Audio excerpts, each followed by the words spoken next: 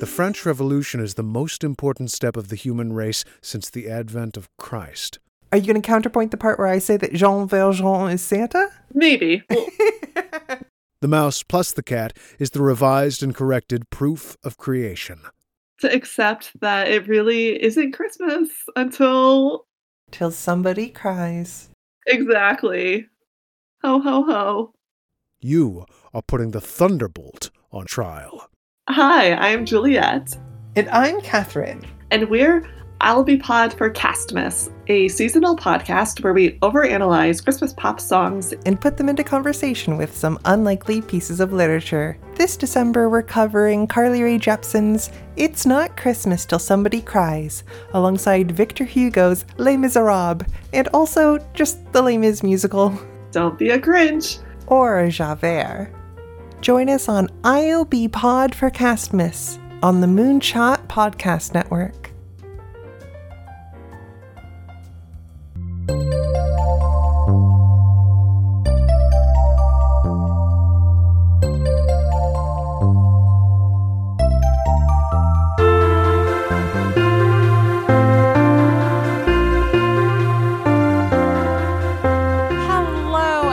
And welcome back to another episode of Unwise Girls. I'm your host, Jacqueline. And I'm your other host, Jane.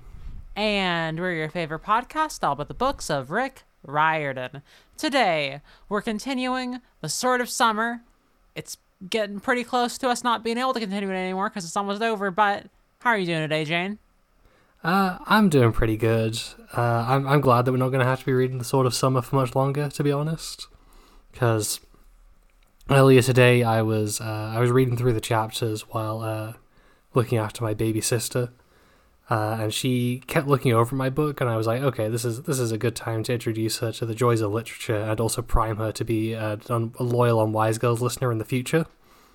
So I let her hold and play around with the book, and she just kind of ripped a few pages and drooled on it. Oh no! Which, I don't know what I expected, but now the book is slightly less pleasant to hold and read. I'm so sorry. Jane. This is my own fault, in a way. It is kind of what happens when you try to make a baby indoctrinated. I think maybe you got what was coming to you. Maybe I did. How are you, Jacqueline? I'm doing okay. I played some RPGs today. That was a lot of fun. Helped do some play testing for a game. Now I'm here and I'm ready to record another wonderful episode of our show. I'm glad to hear it because we're already recording. Fuck, we are. Yeah, we got all of that. No. Oh God. Okay. I'm kind of nervous now. What if I give you a minute to collect your nerves while I do the summaries? Okay, that sounds good. Thank you, Jane. Chapter 59, The Terror That Is Middle School. Magnus is teleported from hell to the roof of Malcolm X Middle School in Boston, where Sam is waiting for him, having also been teleported there.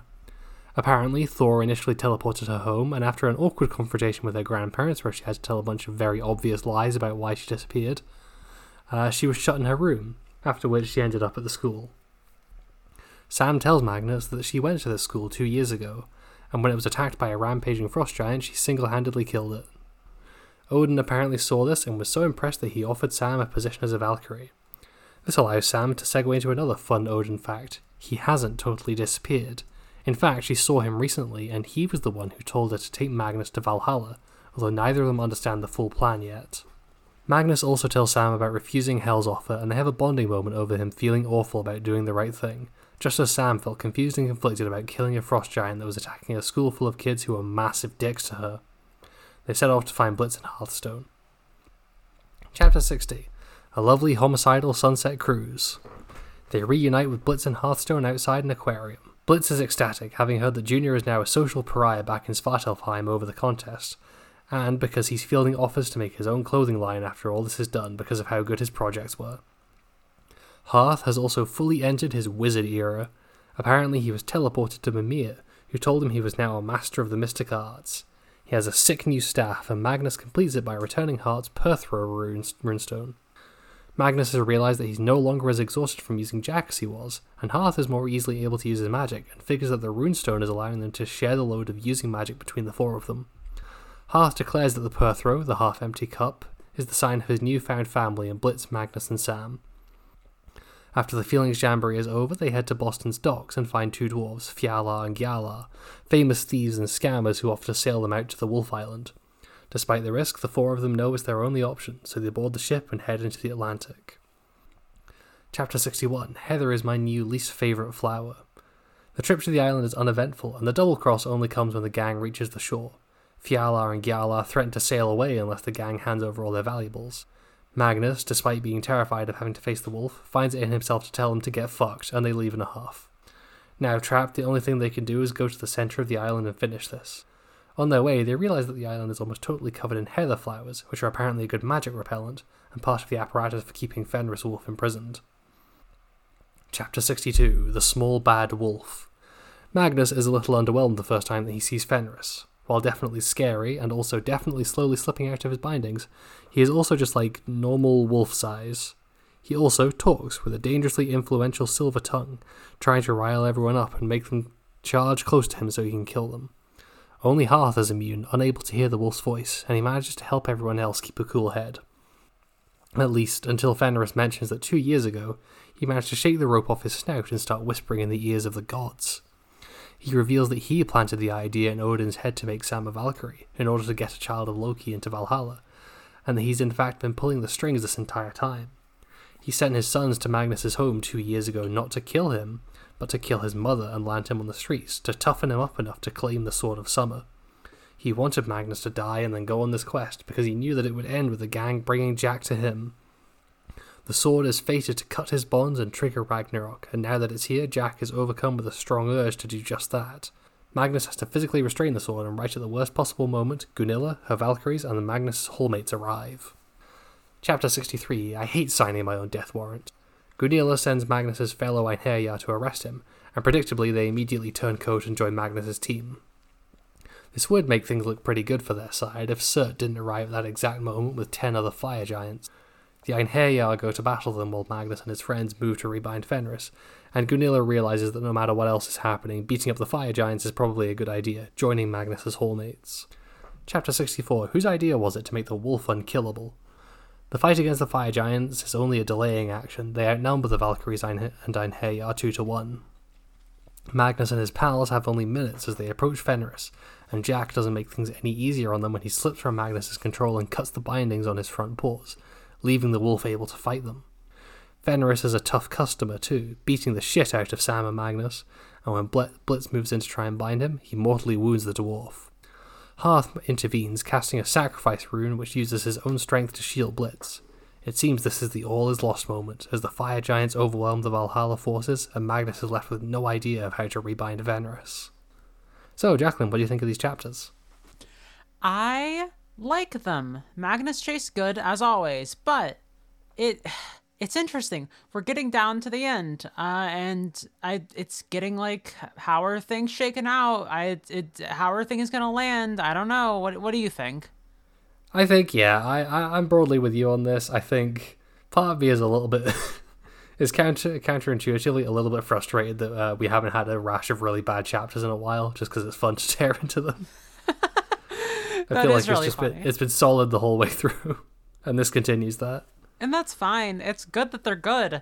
But honestly, I wouldn't mind a stinker. What if next book is just really bad? Could be kind of fun. Listen, we know famously the second book in a Rick Riordan series, never his strongest. No. What if he breaks the curse, though? He could break the curse, I guess. There's kind of two sections to this reading. Mm-hmm. One of which is like a chapter, and one of which is, I don't know. They're basically, it's before they get to the Wolf Island and after they get to the Wolf Island. Mm-hmm. I guess we could just start with the before. Yeah, that makes sense. So, we get to see Sam's origin story here. Her superhero origin story. I guess it basically literally is a superhero origin story. Complete with topical themes, Sam stops a school shooting. Man, that really is what this is.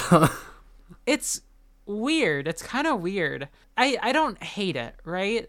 But I am kind of just like Sam. We've got Sam. We understand Sam as a character, and it kind of feels like she doesn't have anything beyond what we've already said, because we've talked about how she is like, no matter what struggles she faces, she's trying to, you know, keep her head up high and, you know, do her best. And that's basically what we get here. You know, she had all this, you know, racist abuse hurled at her every day in middle school. Everyone was shitty to her. But then when the frost giant comes, she's the one who saves them. Magnus even is like, why'd you do that for all of them? They sucked. And she basically says, you know, they go low, you go high. Which, you know, I don't want to rag on Sam too much for stopping a school shooting or anything. But yeah, it's very much like, I see what you mean about this not feeling like it adds a whole lot to her character. It more seems to be just like repeating things that we already know rather than developing them. It's not additive. Instead, it is just kind of sealing her into a box of characterization, I think. And it makes it feel like we talked about, like, is she going to maybe grow past the instinct of, like, needing to fit into these structures? No, not necessarily, is what this tells me. Like, maybe that is just who she is. That's the lesson she's learned. It's kind of, I think, by presenting it this way, the book is very much making it come across as, like, This is Sam's noble instinct that she saved all these people. You know, her drive to always stick by and do her best in the system, even when it's fucking her, is like that's noble of her. It's her Peter Parker thing, right? You know, Flash Thompson pushes Peter Parker into the locker, but if he's getting attacked by the Green Goblin, Spider-Man will save him. Yeah, that's fine. And we've talked about Sam as, you know, a superhero since the beginning of the book, basically, as soon as we learned what her deal was. Magnus has talked about Sam as a superhero. It's pretty much, yeah, it's there in the text. But I wish we could go beyond that a little bit, maybe. Yeah. Yeah, definitely. It's interesting how this is the part where we get confirmation that Odin is the one who picked Magnus, right? Or, you know, quote unquote confirmation. Or was he?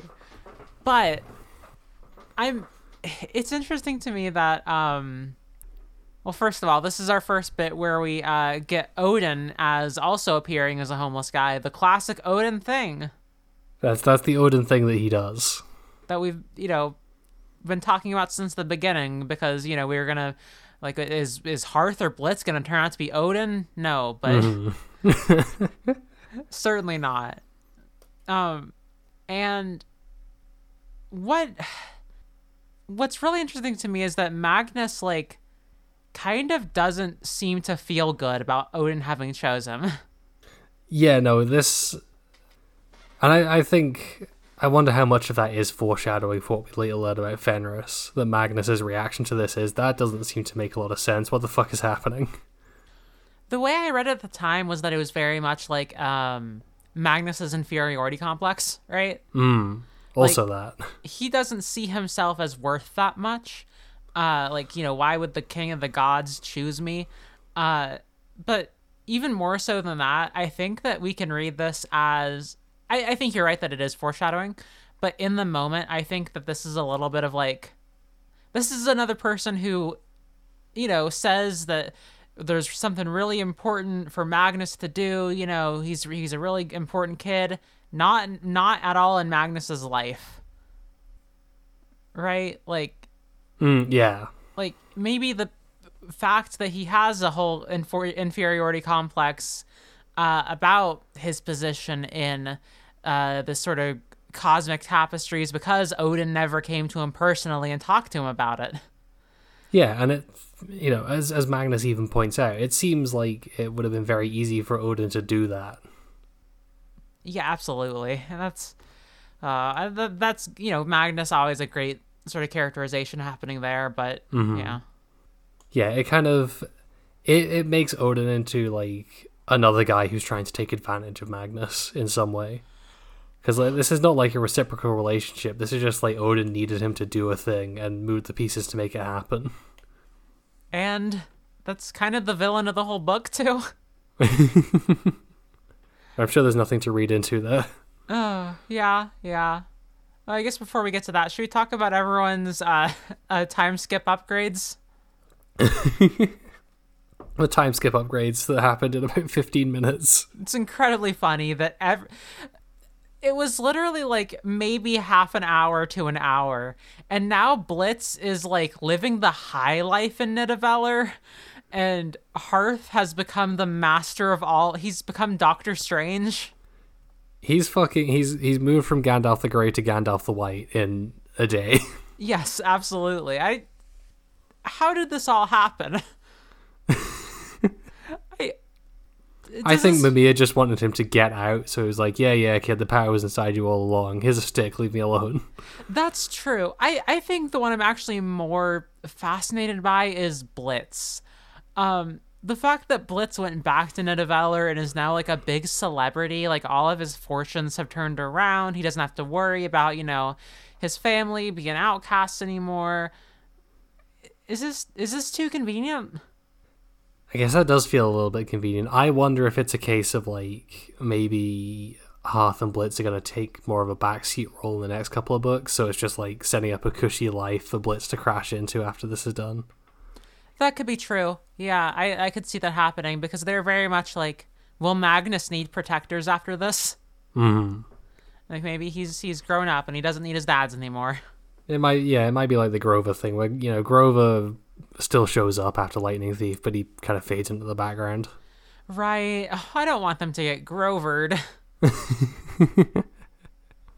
But that could especially be true because it does seem like we're kind of wrapping up this sort of arc of their whole team relationship where they affirm their bond as not just a group of people but a family, right?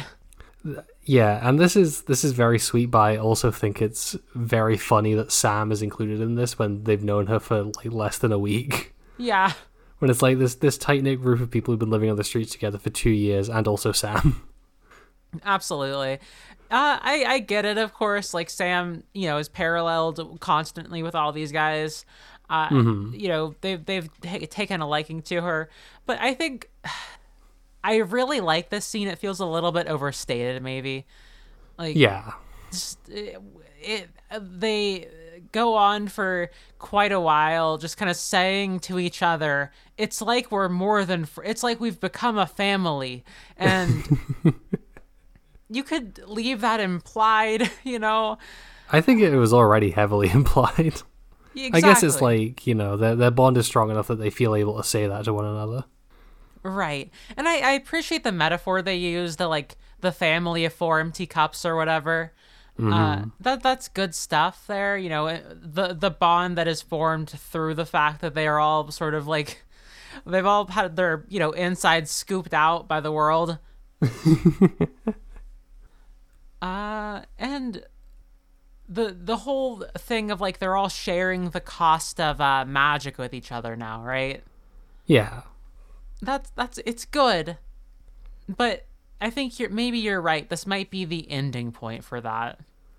It's good. It also does put a bullet in my dream scenario for how Magnus's relationship with Jack ends. But that's whatever. That's fine. Throw that idea on the pile, Rick. What was that one? Mine was they have to do like a big final battle and Magnus has to make Jack kill so many people that if he ever grabbed him again he would die, so they have to stay apart now. I think that could still happen, I guess Jack could kill so many people that he would kill all 4 of them. Yeah, exactly. Then Magnus has even more incentive to not pick him up again. It seems like Jack can do a whole lot without killing Magnus anymore, though. It does. He did kill 2 giants, and it was fine. It was fine. Fjaller and Gyaller are funny. These are some funny little one-chapter guys. Yeah, they don't do quite as much as we get from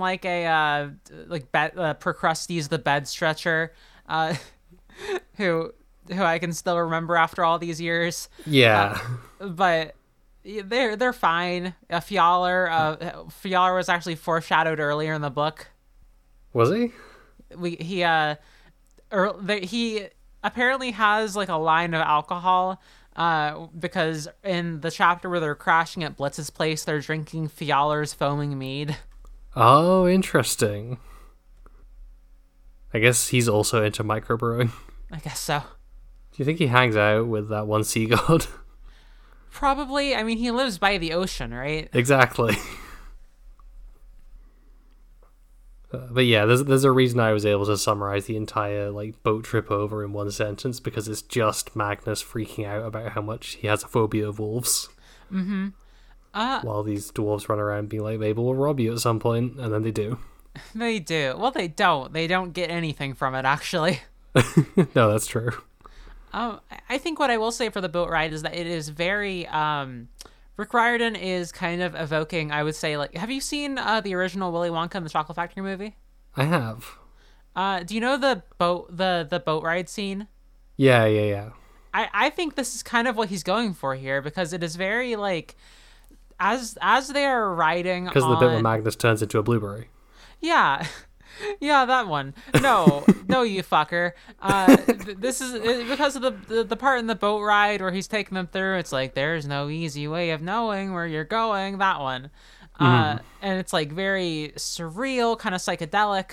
That's kind of what's happening with this boat ride, where as they travel through the waters toward the Isle of Heather, it's like time is shifting around them, and Magnus sees from like the beginning of the earth all the way to like when this specific island was like, you know, when like the water came and the island juts up, and he basically sees the formation of land, starts to see buildings pop up in Boston.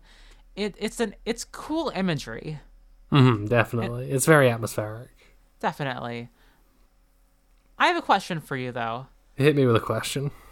Is Surt Magnus's Minotaur? Yeah, I can see that. Actually, no, I think the Minotaur ended up serving kind of a different purpose to Surt.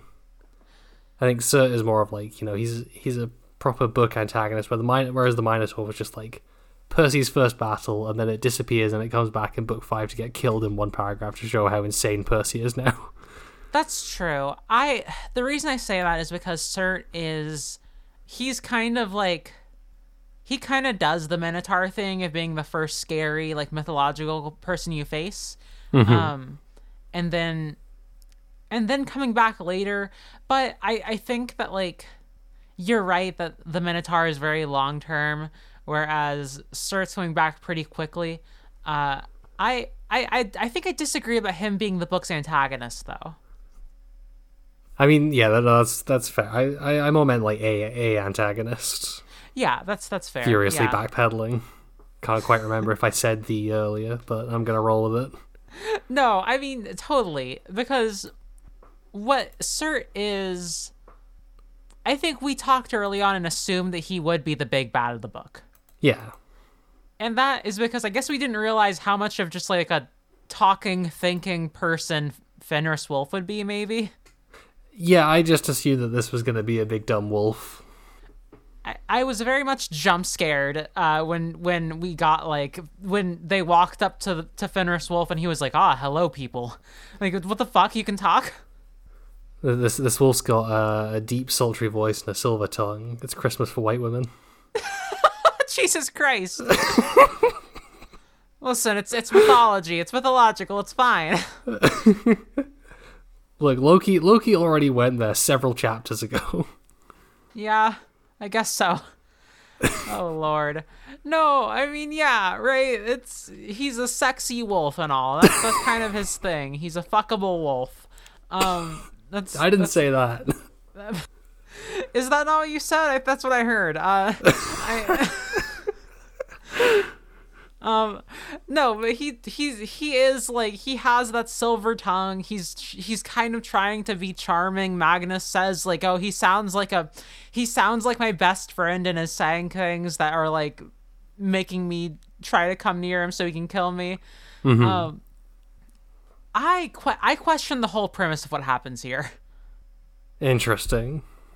I question the idea that anything he says the same is true. You think so? I think that this could easily be him trying to throw her off balance. That's interesting. Because that's the Loki thing, right? That is the Loki thing.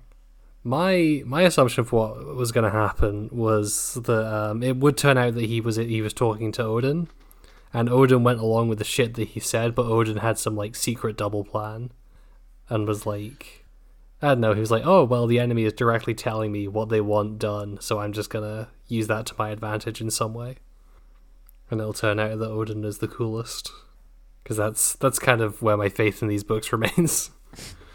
You have such low faith in this book that we've, for all intents and purposes, kind of loved so far.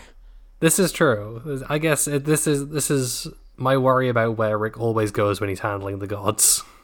Yeah, no, that's fair. Speaking of which, Loki was fucking right about everything. Yes. Magnus should have just given the fucking sword to Randolph. I guess so. Randolph would have gotten fucking compelled to come over too, though, I think. I don't think Randolph is competent enough to get on the boat. The dwarves would have just stabbed him and taken his wallet and kicked him over the side. Problem solved. I think you might be right.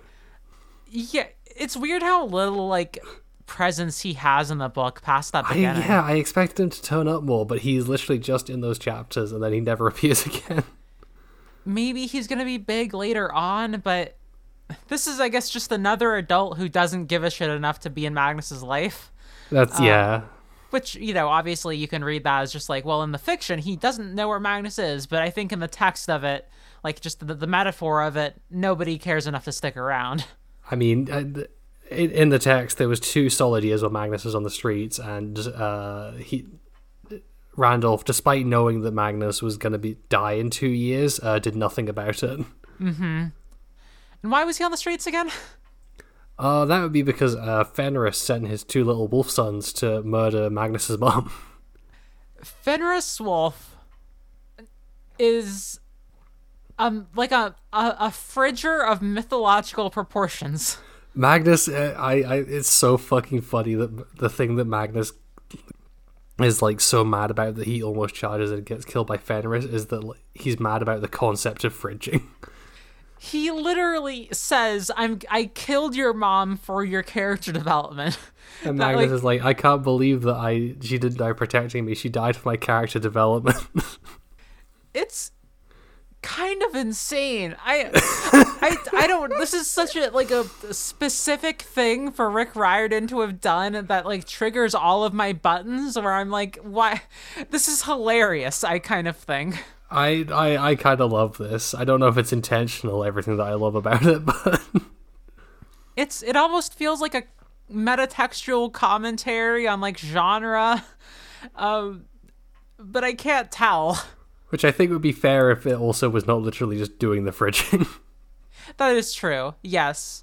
Like if the villain in that Green Lantern comic then said, I cut your wife into pieces and put her in your fridge so that you would get stronger, that wouldn't really make it better.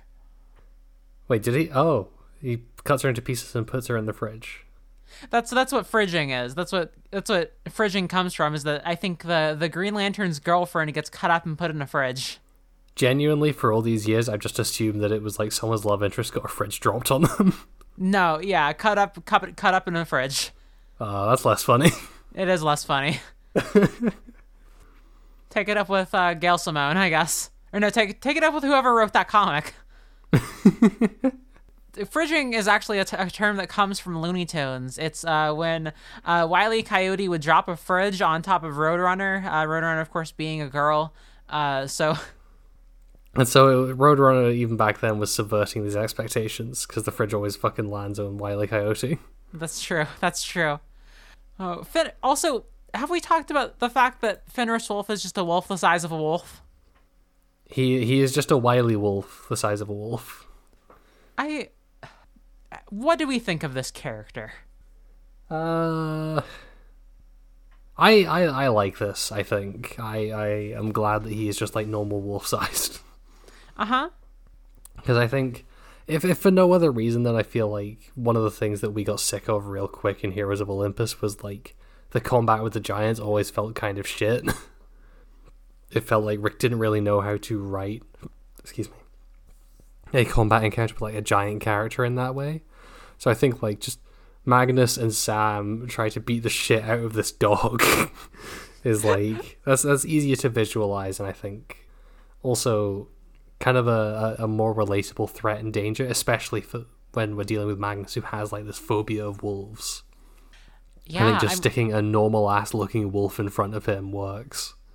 Yeah, absolutely. He doesn't have to be a huge, big wolf guy. He can just be a wolf who is, fast and strong, but, a wolf still. Mm-hmm. But I also just want to talk about him as a character, as, like, an antagonistic force in this book. I guess first question, this is something that we kind of always go back to.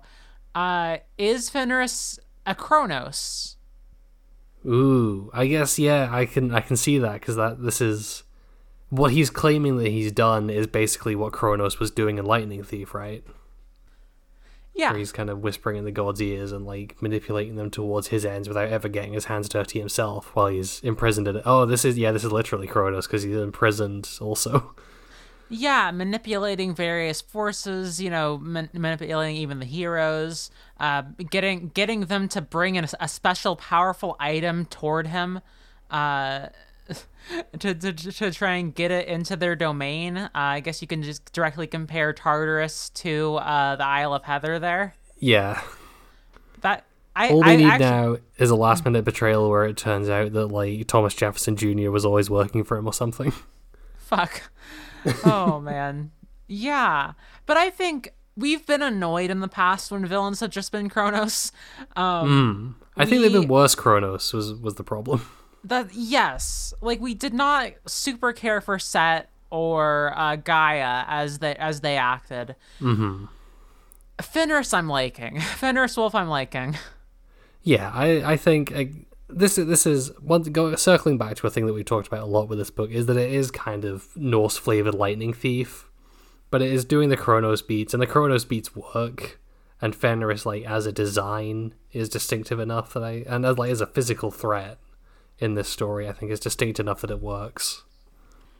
And what's interesting is that you kind of can't set up Fenris Wolf as a villain for the whole book series, I don't think.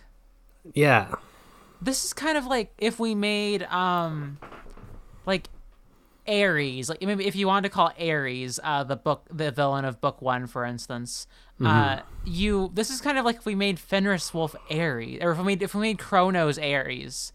Like we kind of can't have this manipulative wolf guy be the antagonist for the entire series because it doesn't really make sense for like the sequence of events that are leading up to Ragnarok, I guess. Yeah, because once he gets loose, he doesn't give a shit. Like he's done his thing. Yeah, he's gonna eat the world. That's the next thing you do. Yeah. He has to get loose, right? I can't imagine what else the plot of the next 2 books would be. Yeah, I suppose so. Unless it's just another 2 books of trying to stop people from freeing Fenris Wolf, which sounds kind of boring.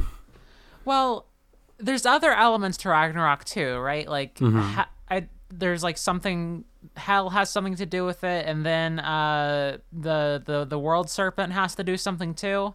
The ship made of nails has to be completed and launched.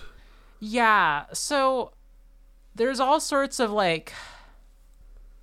I guess we don't really know the clear antagonistic force of the series yet, except for like we know there are giants, but it doesn't feel like the giants are like the big evil.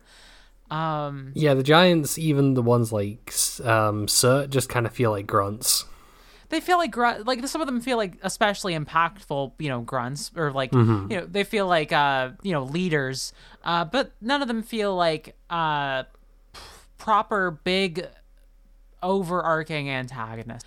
And I'm halfway between like I kind of like that we're not ending another first book with like, and here's our big villain for the series, And also kind of like, is this gonna be like properly structured? Like, are we gonna get to the end of this and not know where the fuck anything is going? I think the end of this book is gonna have Odin show up and explain everything, is what I reckon, and he'll lay out what's going on for the next two. You think he's the invisible friend? I think that's very possible. Did you mention that in the summaries, by the way? I did not mention that in the summaries, actually. Yeah, I think, is it Fenris that says, like, oh, you got an invisible friend? He basically says, someone is hiding. And Magnus is like, I don't know what the fuck you're talking about. Bless you. Are you getting sick again? I mean, I was babysitting a lot today, so I'm probably incubating more baby germs inside of me. I'm so sorry. That could be Odin. I looked ahead a bit. There is a chapter that is just titled, we learn who that guy was who was invisible, or basically. So we'll figure it out in this book. Is it an invisible guy, or is it someone in disguise? I'm not sure. Should we take bets on who we think is Odin, or whoever's in disguise? Okay, you go first. I think it would be really stupid, but also possible, that Hearth is, what's his face, Frey. Hearth is Frey. Mm-hmm. Go on. Say more on that. Wait, no, I just realized that literally doesn't make sense because he can't do Alfseda. Uh-huh. Never mind, scratch that, that's stupid. Halfborn is Odin, there we go. Hearthstone. Then you're thinking of, you've combined, did you say Halfborn? Halfborn, yeah. Oh, sorry, your impenetrable accent confused me.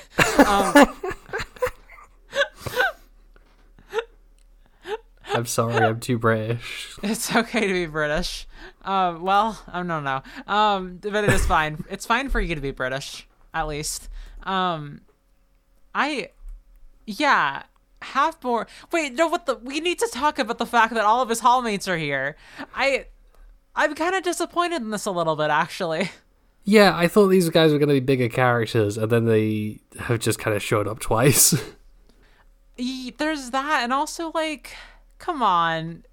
Let them fight Magnus a little bit. Give us a little bit of the Suicide Squad thing, where they're being forced to fight Magnus against their will. It's really sad. Of course they were going to immediately be there and help out. Like, there was nothing else that was going to happen, but come on. It does make Gunilla seem like a huge asshole. Yes. It's like, you have an entire afterlife full of warriors. Why did you use these people?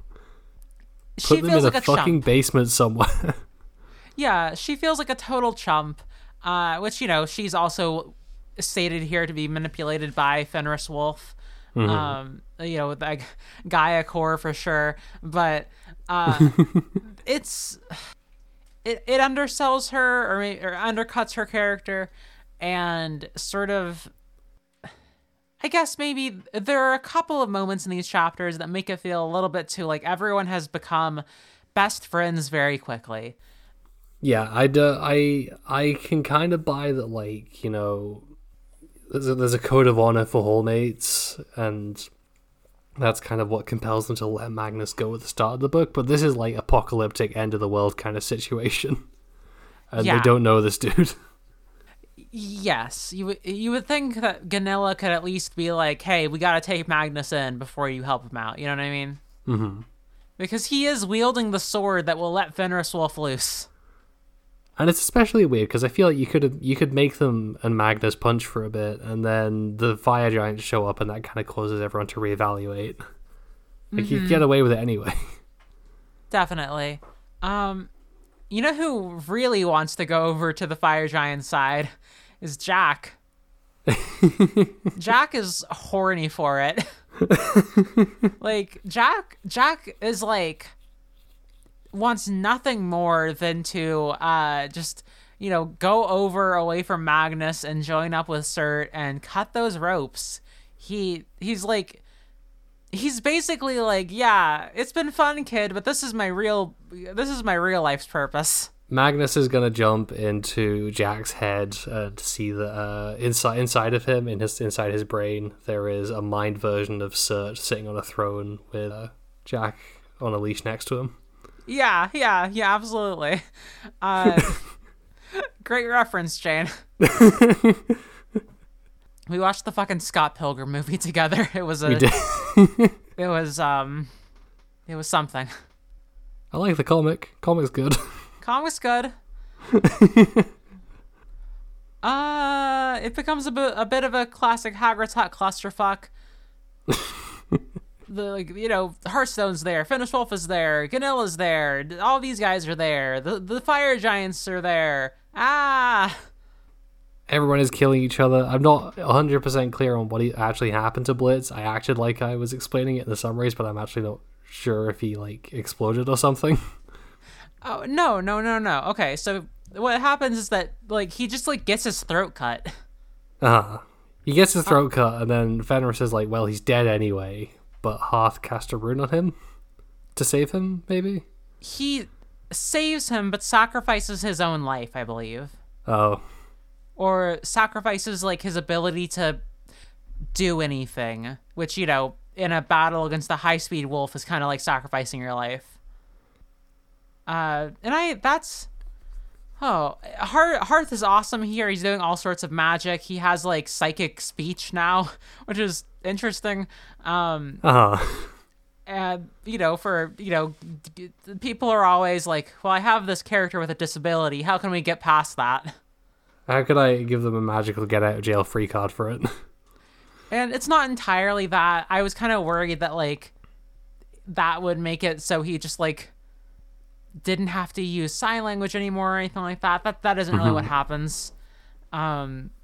He's not I've been magically cured by the power of my magic.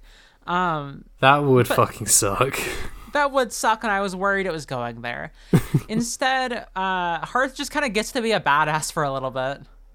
Yeah, I think I can definitely see why that would be a worry that pops up. I think for as much as I do rag on Rick and don't have a lot of faith in him in some areas, I do try to keep an open mind, at least when it comes to his presentation of disability.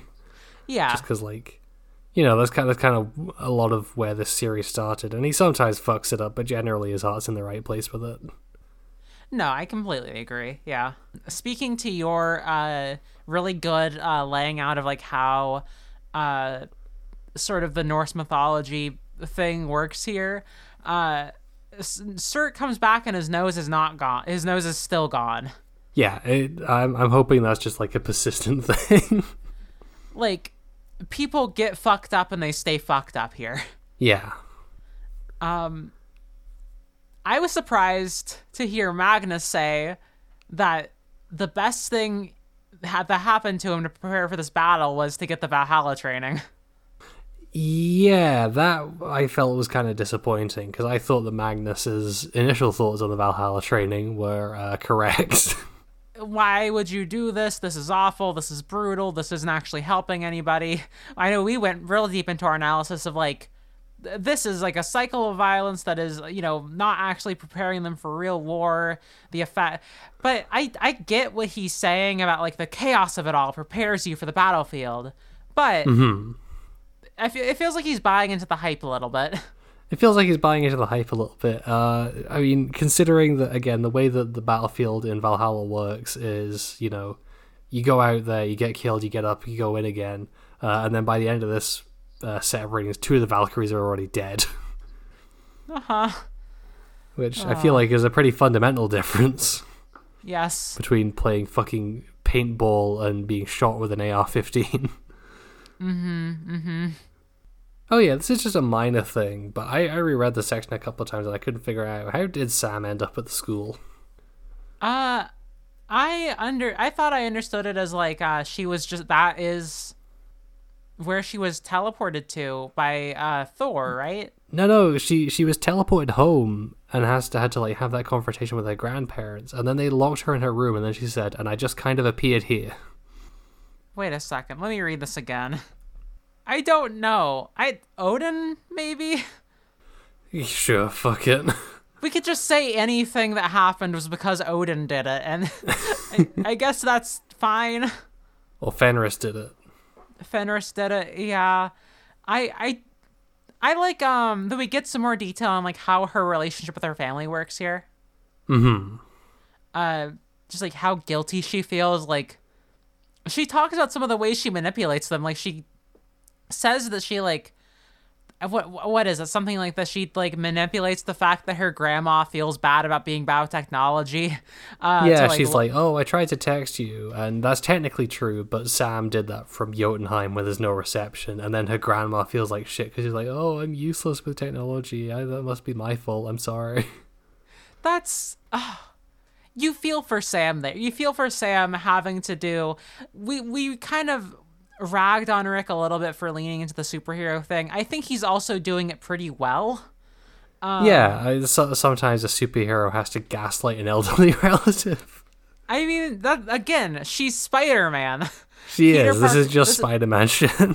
This is what Peter Parker does to Aunt May. I don't think I've ever actually seen that interaction. It would be insanely funny. What, Peter Parker gaslighting Aunt May about what he's up to? Exactly. No, I was nowhere near the wrestling arena that night. No, I was out with Harry. Oh, God. Oh, man. Think Ganilla's gonna die? I reckon Ganilla's gonna die. Ganilla's gonna die. No, Sam's gonna save Ganilla. She's gonna say it's okay that you were racist to me. Odin's gonna appear, stop the battle. He's gonna save Blitz and Hearthstone. No, Hearthstone will die to save Blitz. Blitz will be very sad about it, so he'll retreat to Nidavellir. Odin will appear. I gotta say, when the sacrifice rune thing was mentioned, I was like fully prepared and lining up for a not cis het that fucking Hearth is gay because he got killed off. I mean, we're almost there. I think it's kind of ambiguous at this point. Oh, God. It feels like cheating because it almost feels canonical. You know what I mean? It's almost canonical, but it's not quite there, so I don't think we can give him any flack for doing it. I guess so. And then we can't give him any flack for not committing to it, because then that would have meant that he was doing the bury your gays trope. So he's outfoxed us. He's perfectly walked the line. This is awful. We can't let him do this. This is an awful little trick. Oh, should we do not cis het? Let's do not cis het. Jack seems pretty gay for cert. Like, oh, he's my master. I just want to be held by him. He controls me. He's in my heart. That kind of thing. He just has this way of getting into my head.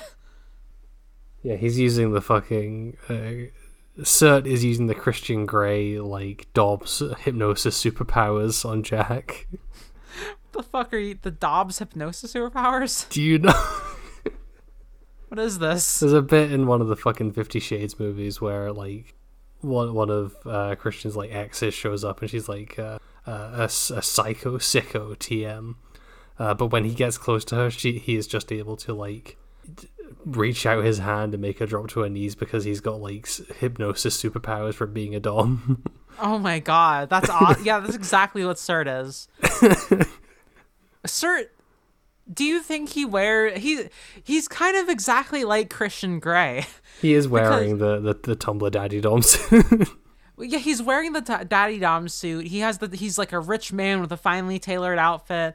He probably wears Dom jeans. He probably does. And there was that time Christian Grey shot someone off a bridge, I think. I think that happened, right? Yeah. God, what a fucking cool intro to this book. That was so cool. Who's your pick? My pick is Gyalar. Okay. Because yes, he's a sailor. And sailors, look, it gets lonely out there on those waters, and that can leave them open to exploring their sexuality a little bit more. Unwise Girls listeners, I don't ask too much of you. if you have a yearning in your heart, look through the episodes, look through the Not Cis Hets, see how many times we've given the reasoning of it's lonely out there on these waters for a sailor. Report back to us, maybe make a compilation. It's a lot. I feel like I specifically definitely fall back on that one a lot. I think you've done it at least twice in this book. Have I? Did I do it about the fucking the last guy they went on the boating trip with? I think you did it with the real life British general. That was yes, I did. I did do that with Horatio Nelson. Fuck. Oh, that's so funny.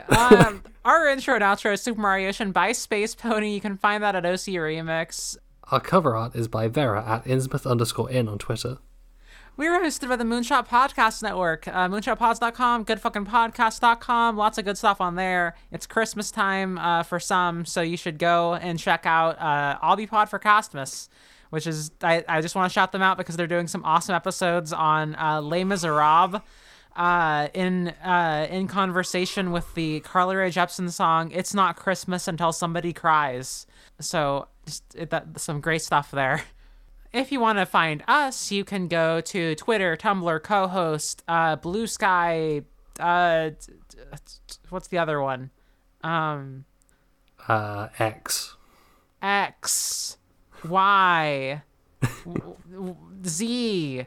You can XYZ summon. You can XZ summon us at Unwise Girls, where you can find links to our episodes. You can find posts when episodes come out. You can find visual companions, usually for like the first episode of a book, and many more things as well, like links to our personals and a link to our Discord server, which you should join.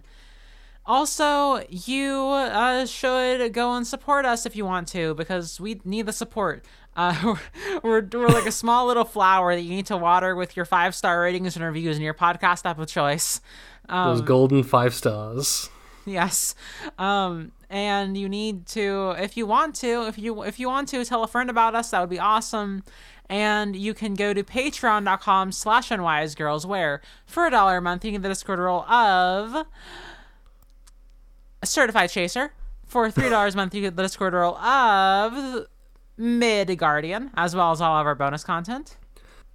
Yeah, we continue to truck along with Mobile Suit Gundam Iron-Blooded Orphans, which is also a show that you should check out if you are thinking about, like, you know, sailors out on the sea. They get a yearning in them. There's some of that in that show.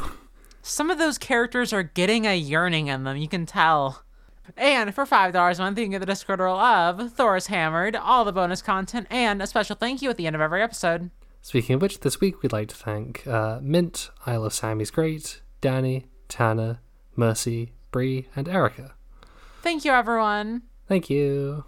And as we always say, at the end of every single episode... See you next week, Camp Half-Blood. See you next week, Camp Half-Blood. Bye-bye. Bye.